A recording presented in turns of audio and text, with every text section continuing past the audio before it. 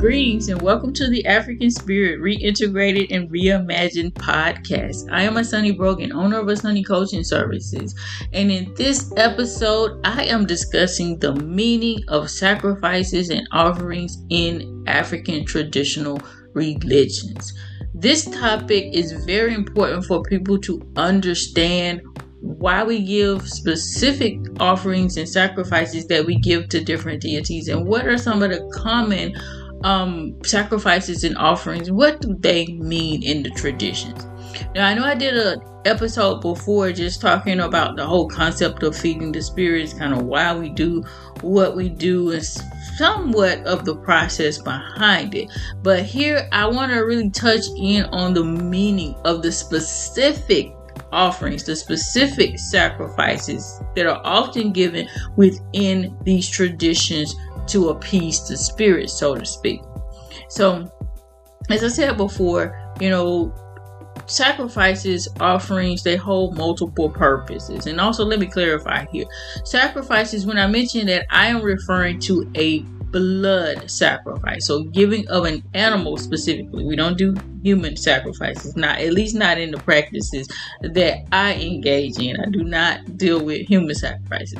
We deal with animal sacrifices on a very, very high frequency basis, in which case that's what we are referring to when we say sacrifices, whereas offerings refers to any non-blood gift that you give to a deity or a spirit.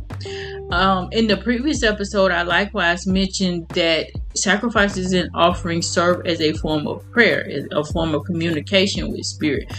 You are giving spirit something in order to receive something in return. It's a way of giving up something, whether you are the one who is actually participating in that process or not, because oftentimes people deal with a priest or a priest who does the actual legwork, so to speak, for them. That individual is still giving up something, whether it be their money, which will oftentimes be the case. So whenever you're doing a priest or priestess, rather, is doing a sacrifice or an offering on your behalf, you still have to pay that individual. So you are sacrificing your energy, because money is energy. You're sacrificing the energy that you went and worked for in order to ascertain the money or the financial resources in order to give to that priest or priestess so that he or she can then perform the work for you, right? So again, this is an exchange process, and as I mentioned before, there's nothing free in the spirit realm. So you're literally paying for the blessings that you want to receive. That's something that's very different within our systems than you will see in other traditions like Christianity or Islam, where there's a notion of giving offerings and things like that for sure, but it's usually not obligatory in the same way that we see in African traditional systems. So that's one part of the process. It's important to be careful when giving sacrifices and offerings here, because I do want to explain this part. And I know I've talked about this before, and I'm going to continuously talk about it because it needs to be stated, because there's now we're in this internet era and people are just doing so much. They go online and they read different things about the traditions, and they take advice from people who may or may not be so strong in the tradition or knowledgeable about the traditions, in which case a lot of times they just go and start doing spiritual work without completely understanding the full context behind it and what you should or should not be doing. So when it comes to giving sacrifices and offerings, this is normally done under the pretext of divination, so you know what to actually give. If you go to a trained priest or a priestess, they already understand what certain orishas, luau, spirits, deities, or what have you accept. It's very important to understand that not all spirits accept everything. Some things are actually taboo for certain spirits, just like you will have your own personal taboos, and your taboos are actually going to flow from what's taboo to the spirit or the deity that you work with right? Or the ones that work with you. So you may have several. Of course, you will always have your head spirit, but depending on the group of spirits that are personal to you, you already have those taboos in place, but you'll start to learn about those taboos as you connect with those spirits on a higher level. So when it comes to dealing with certain spirits, you want to be careful to ensure that you are giving them the appropriate things. This is one of the reasons why I don't really subscribe to this notion of just kind of putting information out there about this spirit takes this or this spirit takes that, or you should rather give this or that to the spirit. It's okay to say that this is what's normally given to the spirit, but I am not of the type to encourage anybody to move forward and just start doing offerings. I'm not the type that will ever really put out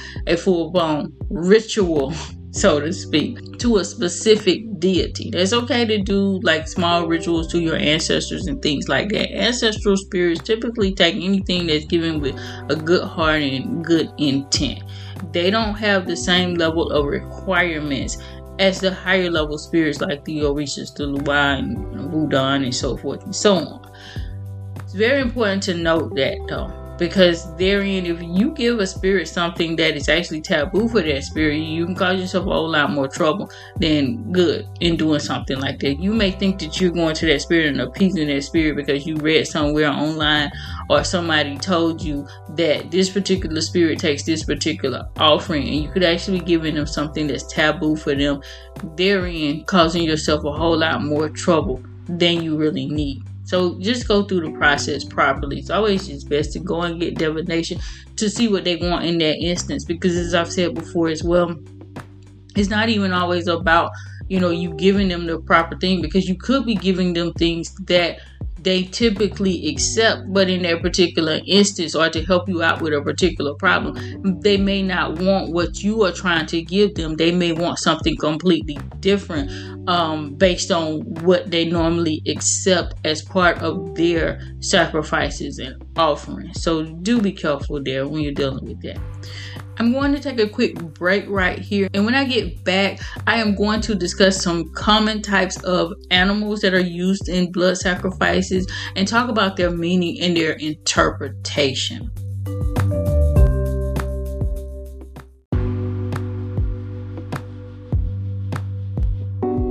In this segment, I am going to discuss blood sacrifices. So giving up an animal, that vital life force, which is so very important in the offering or the sacrificial process when it comes to ATR systems. Now, some traditions use blood sacrifices more than others. You'll find that on the continent, animal sacrifices are given in any type of, ritual or ceremony to a deity. Whereas in certain parts of the diaspora, you see this notion being carried out much less than you do on the continent. And I think a lot of that has to do with the slavery process, right? So the people who were enslaved in the Americas just didn't have access to animals in the same way as the people on the continent have historically had access to animals and so forth. So you will find in certain traditions like the Haitian voodoo system, you will rarely use an animal sacrifice. If an animal is asked for when you do a reading in that particular system, that means you're dealing with a really serious situation. And not necessarily bad when I say serious. It may just be you need to really, really connect on a high level with a spirit or deity, because most often the ritual will involve something else besides that, right? So it may involve taking some type of herbal concoction. It may involve you having to go and do some type of ritual or something at a ceremony, so forth and so on. So coming back to this particular topic, blood is one of the fastest means of bringing down what you need and getting your prayers answered much quicker. This is why blood is used so much, because it's potent on the continent. And, likewise in other traditions, it's not just on the continent where we see the use of blood. Because even in traditions like Haiti, you still see the use of blood, because therein you are enacting very quick, swift action, right? Animals serve as a scapegoat, so to speak. So if you go into biblical text, you see that kind of theme being played out with Abraham and I think it's Isaac, where he was going to go and sacrifice Isaac because God had told him to. And when he finally got to the space, God told him, no, you shouldn't be doing this. I was just basically testing you out. And instead it was a goat that was used in his place, in Isaac's place, and Abraham saw that goat and he went and sacrificed that in place of his son. He was able to maintain his child and show forth his love to the Creator, and thereafter he was blessed tremendously. If you believe that narrative, I know I'm saying it in a little bit of a condescending way because I don't necessarily believe that full on. It's basically expressing the concept of valuing God over anything else above all other things on this earth. So it's not a bad narrative. It's not a bad story to tell. It's just, I don't believe all biblical text, though I know it can serve a useful purpose. But moving forward, blood is very much so commonly used in sacrifices when it comes to ATR systems. I'm just going to cover a few of the common animals that are utilized. So there are so many, and it all just depends on the tradition that you're coming from.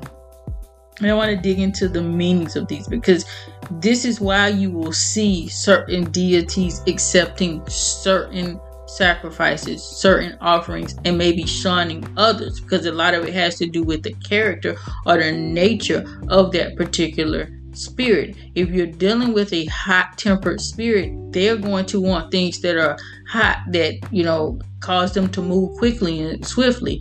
If you are dealing with a cool-tempered energy, they likewise will want something cooler, right? According to their nature. So let's jump in.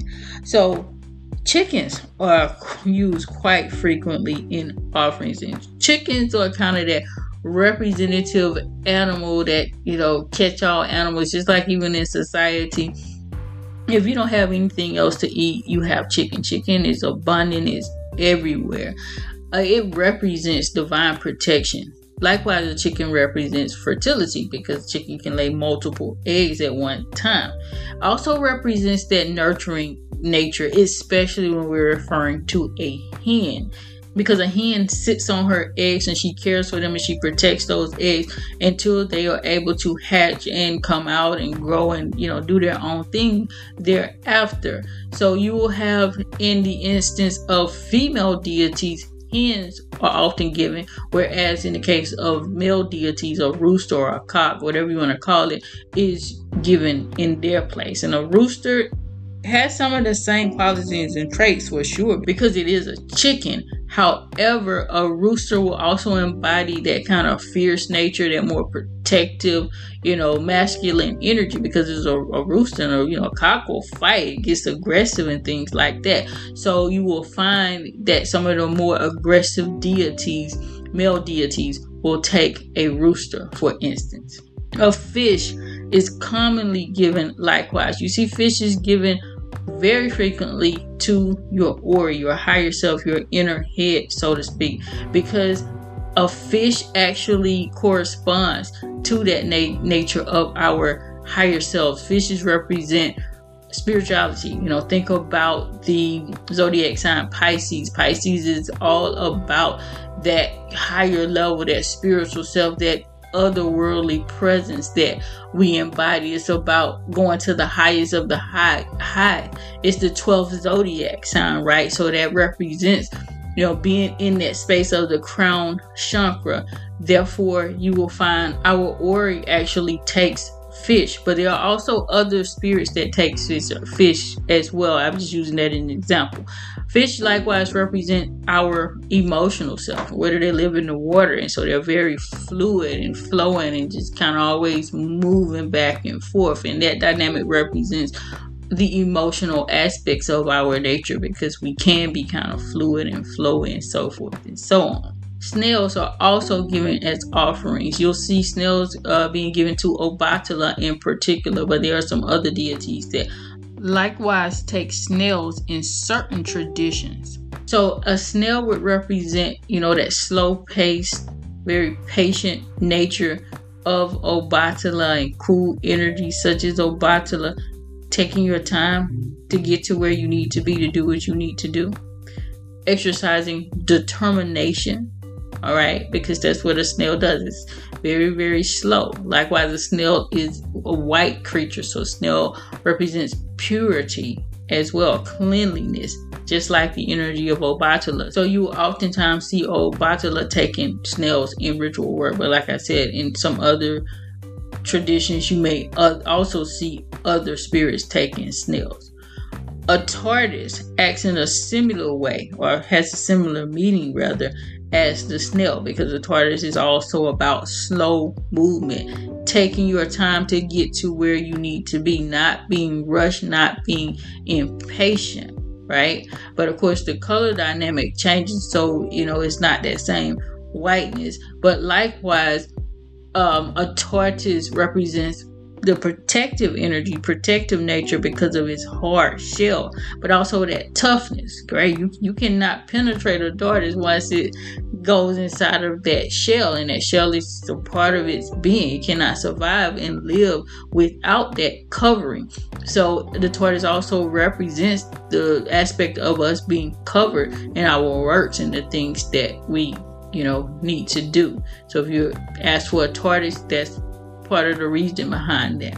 A duck is oftentimes given as well in some traditions to Oshun on quite a frequent basis. So a duck represents that elegant nature, that graceful nature, even vanity, right? Because Oshun is associated with that. Likewise, a duck is an animal of the water, so it would absolutely be about that kind of fluidity and that kind of peaceful, relaxed, chill nature. If you think about, a duck is just on the water. You can watch a duck all day long, just, moving along, flowing, not really bothering anybody or anything else unless it's bothered, right? Just relaxing and chill.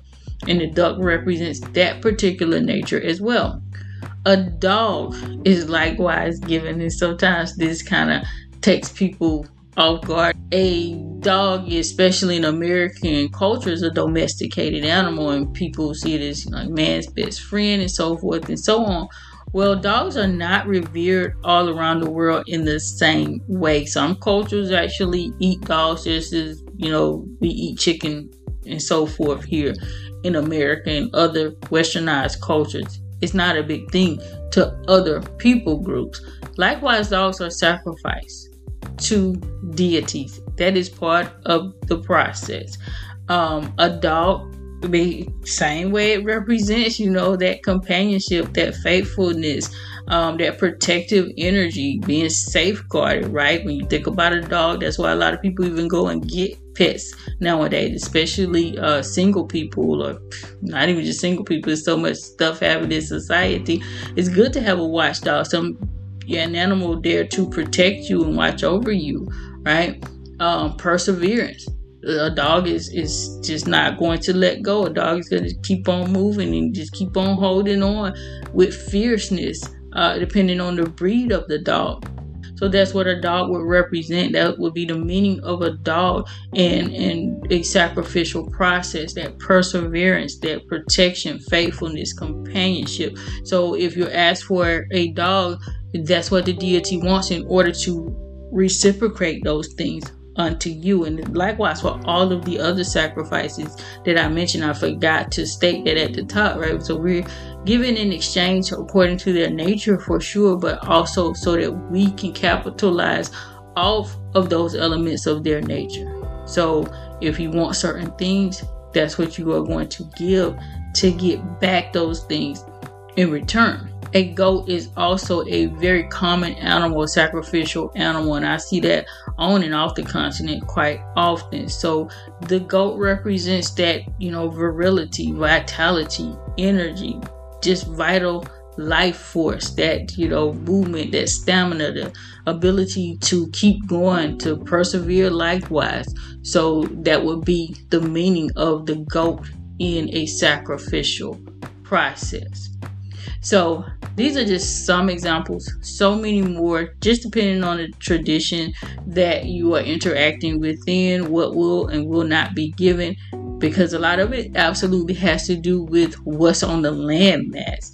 So this is a concept that I've discussed many times as well, because it makes a difference as to where you are and the availability of certain things in that particular region, not even just on the landmass itself, but in the region, in order for you to be able to get a hold of some of the items that I mentioned before. So I'm going to take a break, and when I get back, I am going to discuss some common offerings that are given within African traditional religions and explain their meanings likewise. Do you feel lost, frustrated, or misguided as you venture into traditional spirituality? Do you seek a trustworthy partner who can lead you in the right direction? Asani Coaching Services is here to help. We offer spiritual coaching, divination services, and a variety of products to meet your needs. So visit our website at asani44.com. That's ASANEE44.com to learn more.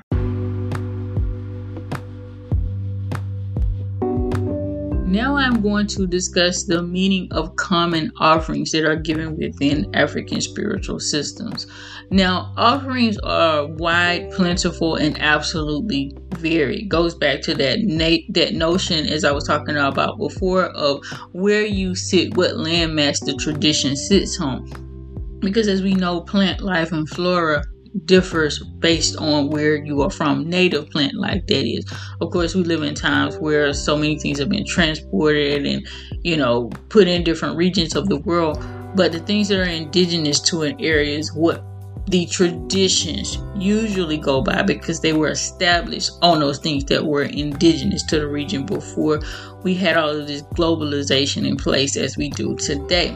So I'm going to discuss a few of the common items that we're going to see that are pretty much universal. Number one being water. Water is an absolute common offering that you will see given to ancestral spirits as well as deities in some instances. Water represents flow. It represents life itself. It represents cleansing and clarity and purity and all of those things that are related to those dynamics. Healing even absolutely is representative of the notion of restoration and all of those things, because as I said before, it's the life force. The human body is composed of about 70% water, so giving water is so absolutely vital in most rituals in some capacity.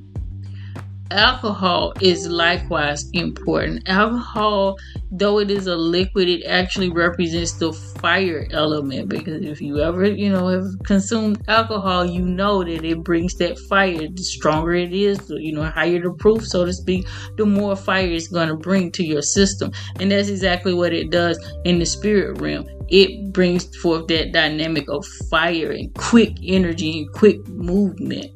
Now, it just depends on where you are as far as the type of alcohol that's going to be utilized, because again, this is contingent on the region and what is available. In the Americas, you'll tend to see alcoholic drinks like rum or vodka, things like that being utilized more so than gin. On the continent, you see gin being utilized, dry gin, so much in rituals and ceremonies or what have you. That's a very, very important dynamic. Again, it just plays into kind of what's available and what's coming to that region. In the Americas, it's very important to note that, especially with our people group, so I'm referring to people of African descent whose ancestors had to go out and make rum and things like that. That drink is very much so important, and I always encourage people, whatever tradition you're working with, try to get the rum that is common to that area. So if you're working with Haitian voodoo, try to get Haitian rum, because that's very significant to the culture of Haiti. If you're working with 21 divisions that comes out of the Dominican Republic, try to work with a Dominican-based rum product. If you're dealing with the Cuban traditions, go and get some Bacardi or what have you that comes out of that region of the world, so forth and so on. Stick with those particular drinks that are native to that region, that actually come from the plants or what have you being cultivated in that part of the earth. That's very, very significant there. Milk is another liquid-based offering. Milk represents the notion of fatness, something, being plentiful, being, thick, being very, very abundant, but abundant in the notion that is, like kind of unshakable type of abundance, right? So milk, think about the consistency of milk. I'm referring to cow's milk here. So like traditional cow's milk. You can give other types of milk. It's not that coconut milk and other types of milk are not okay to give, because they absolutely are in certain traditions and certain spirits accept certain types of milk. It doesn't always have to be cow's milk, but that is what has been traditionally being used in many of the practices within the diaspora. In which case, think about the thickness of cow's milk. That's the same notion or the concept that would apply to the meaning of it. Likewise, it's going to represent purity or cleanliness. The white color, right, represents nourishment, because what is that milk for? That milk was made for the consumption of a baby cow, in the instance if you're using cow's milk. But otherwise, it would also represent nourishment, even if it came from a plant or what have you, because all species of young, well, I would say all, but many species of newborns actually suckle milk. That is common within humans and within animal species. Most infants cannot come out the womb and consume full-on meals as the adults in that particular species, because their stomachs and even their bodies are not developed enough to process those things. So it also just represents that process of birth and rebirth, and just kind of that maternal nourishment when it comes to milk and offerings. Eggs are likewise, and this is debatable whether you want to consider this an offering or a sacrifice. I consider it an offering just because there's no bloodshed. When an egg is given, you don't, even though you're cracking open the egg, typically blood is not involved in the process. So I'm not getting into semantics here. Yes, I know sometimes you may crack an egg and it may be blood in it, but that is not the normal situation. So I'm referring to a typical situation whereby you would open up an egg and you may boil it or you may fry it, depending on the nature of that particular deity. Either way, eggs represent the notion of fertility, right? Because that's what they are. They are the embryo, the life, right?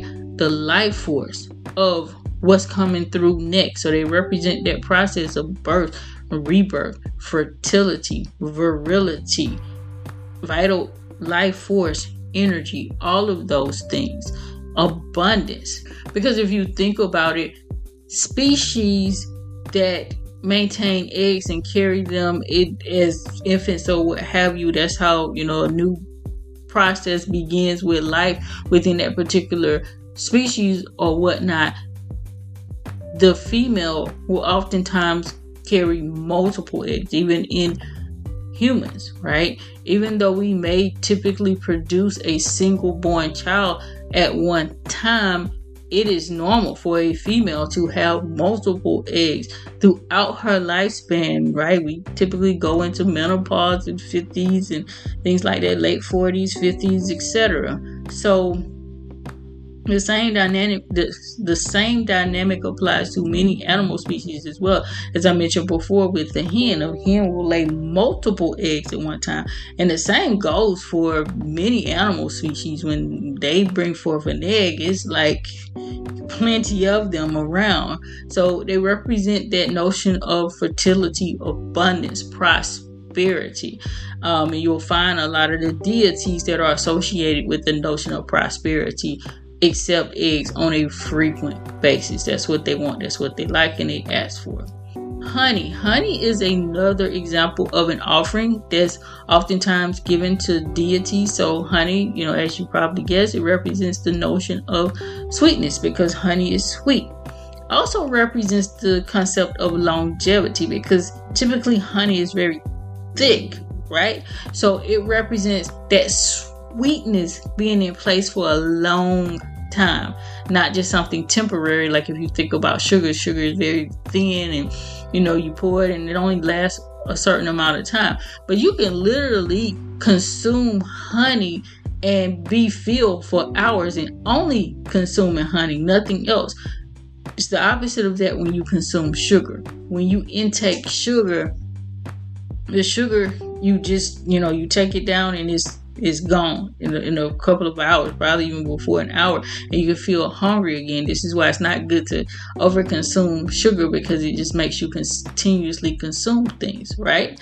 So honey represents that dynamic of continual, long-lasting sweetness.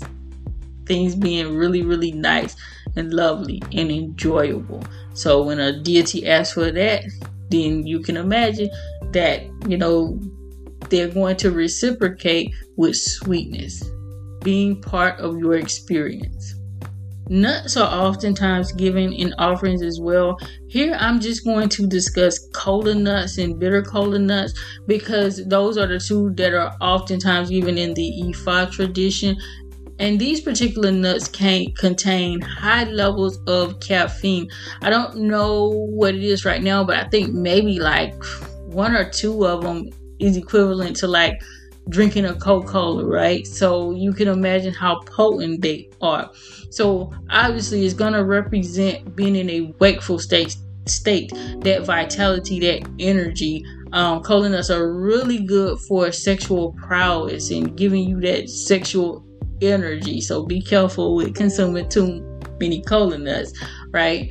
But they are really, really useful for that purpose, as well as just maintaining energy. Very good for so many different health conditions likewise. So cola nuts would represent that notion of healing, vitality, stamina, sexual energy, drive, passion, those types of things.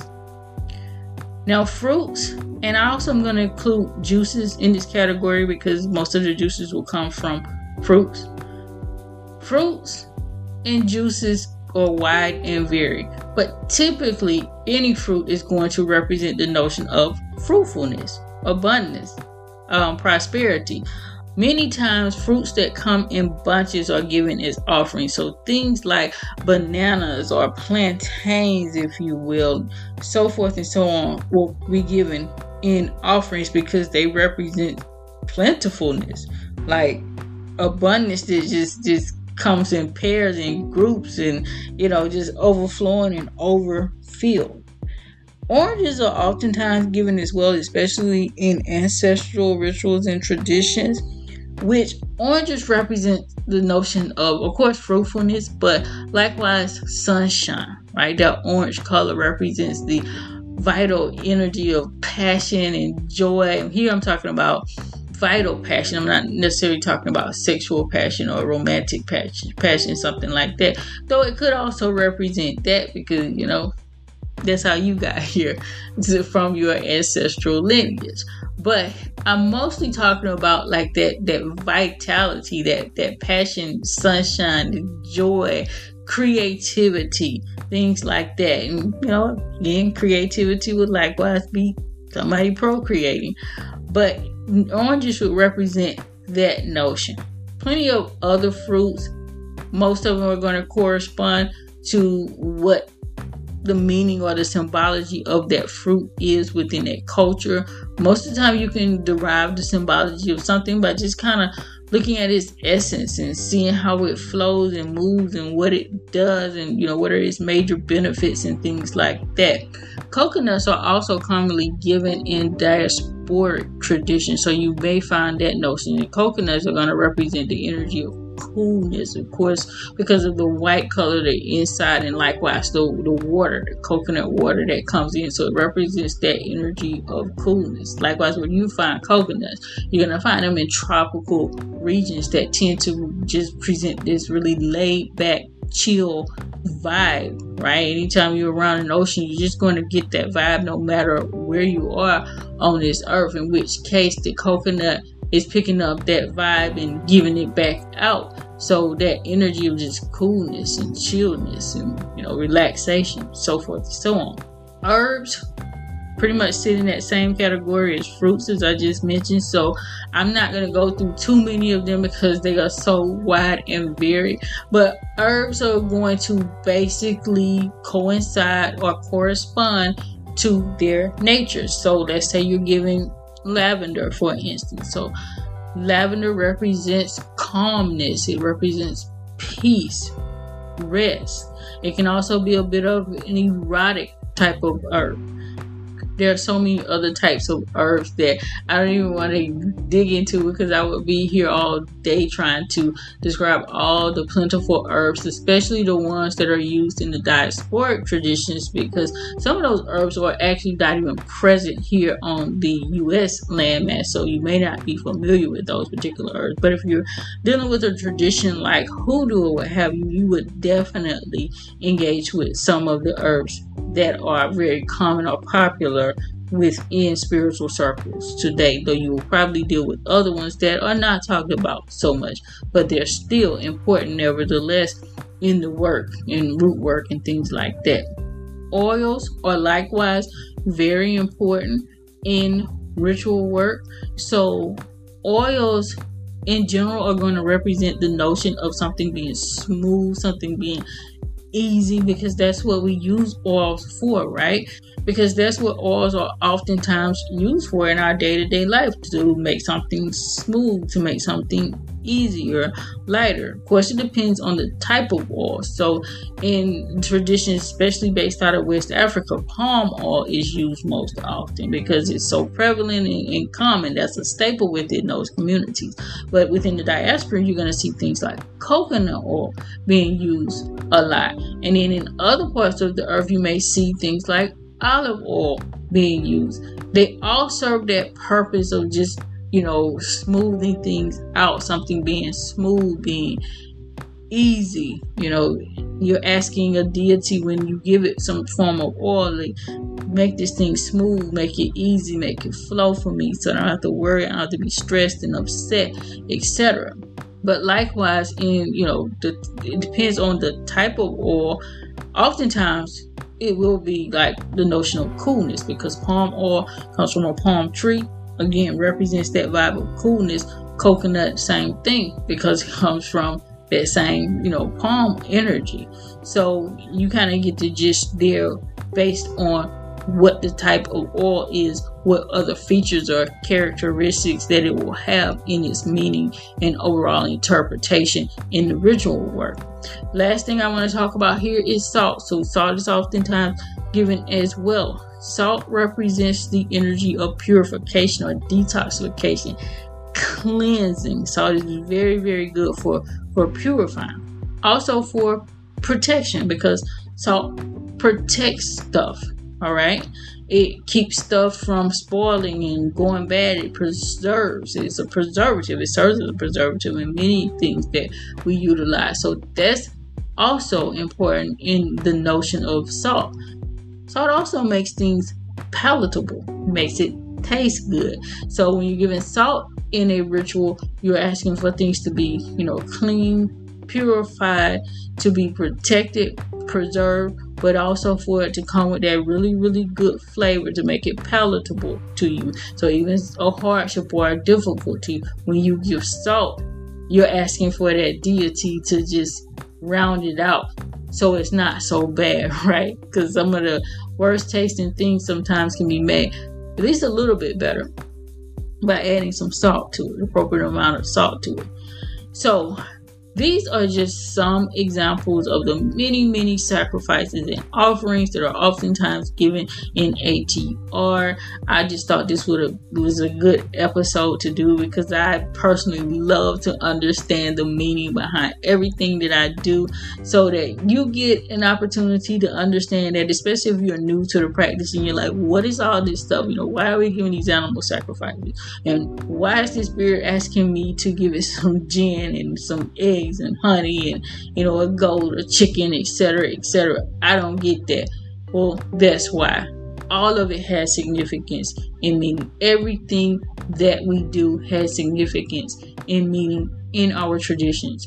That's one of the things that makes them so absolutely beautiful, because they are about balancing harmony and balancing us out and balancing the earth out. So with that being said, guys, I'm going to close this episode. Ashe, please have a very blessed and beautiful day and beyond.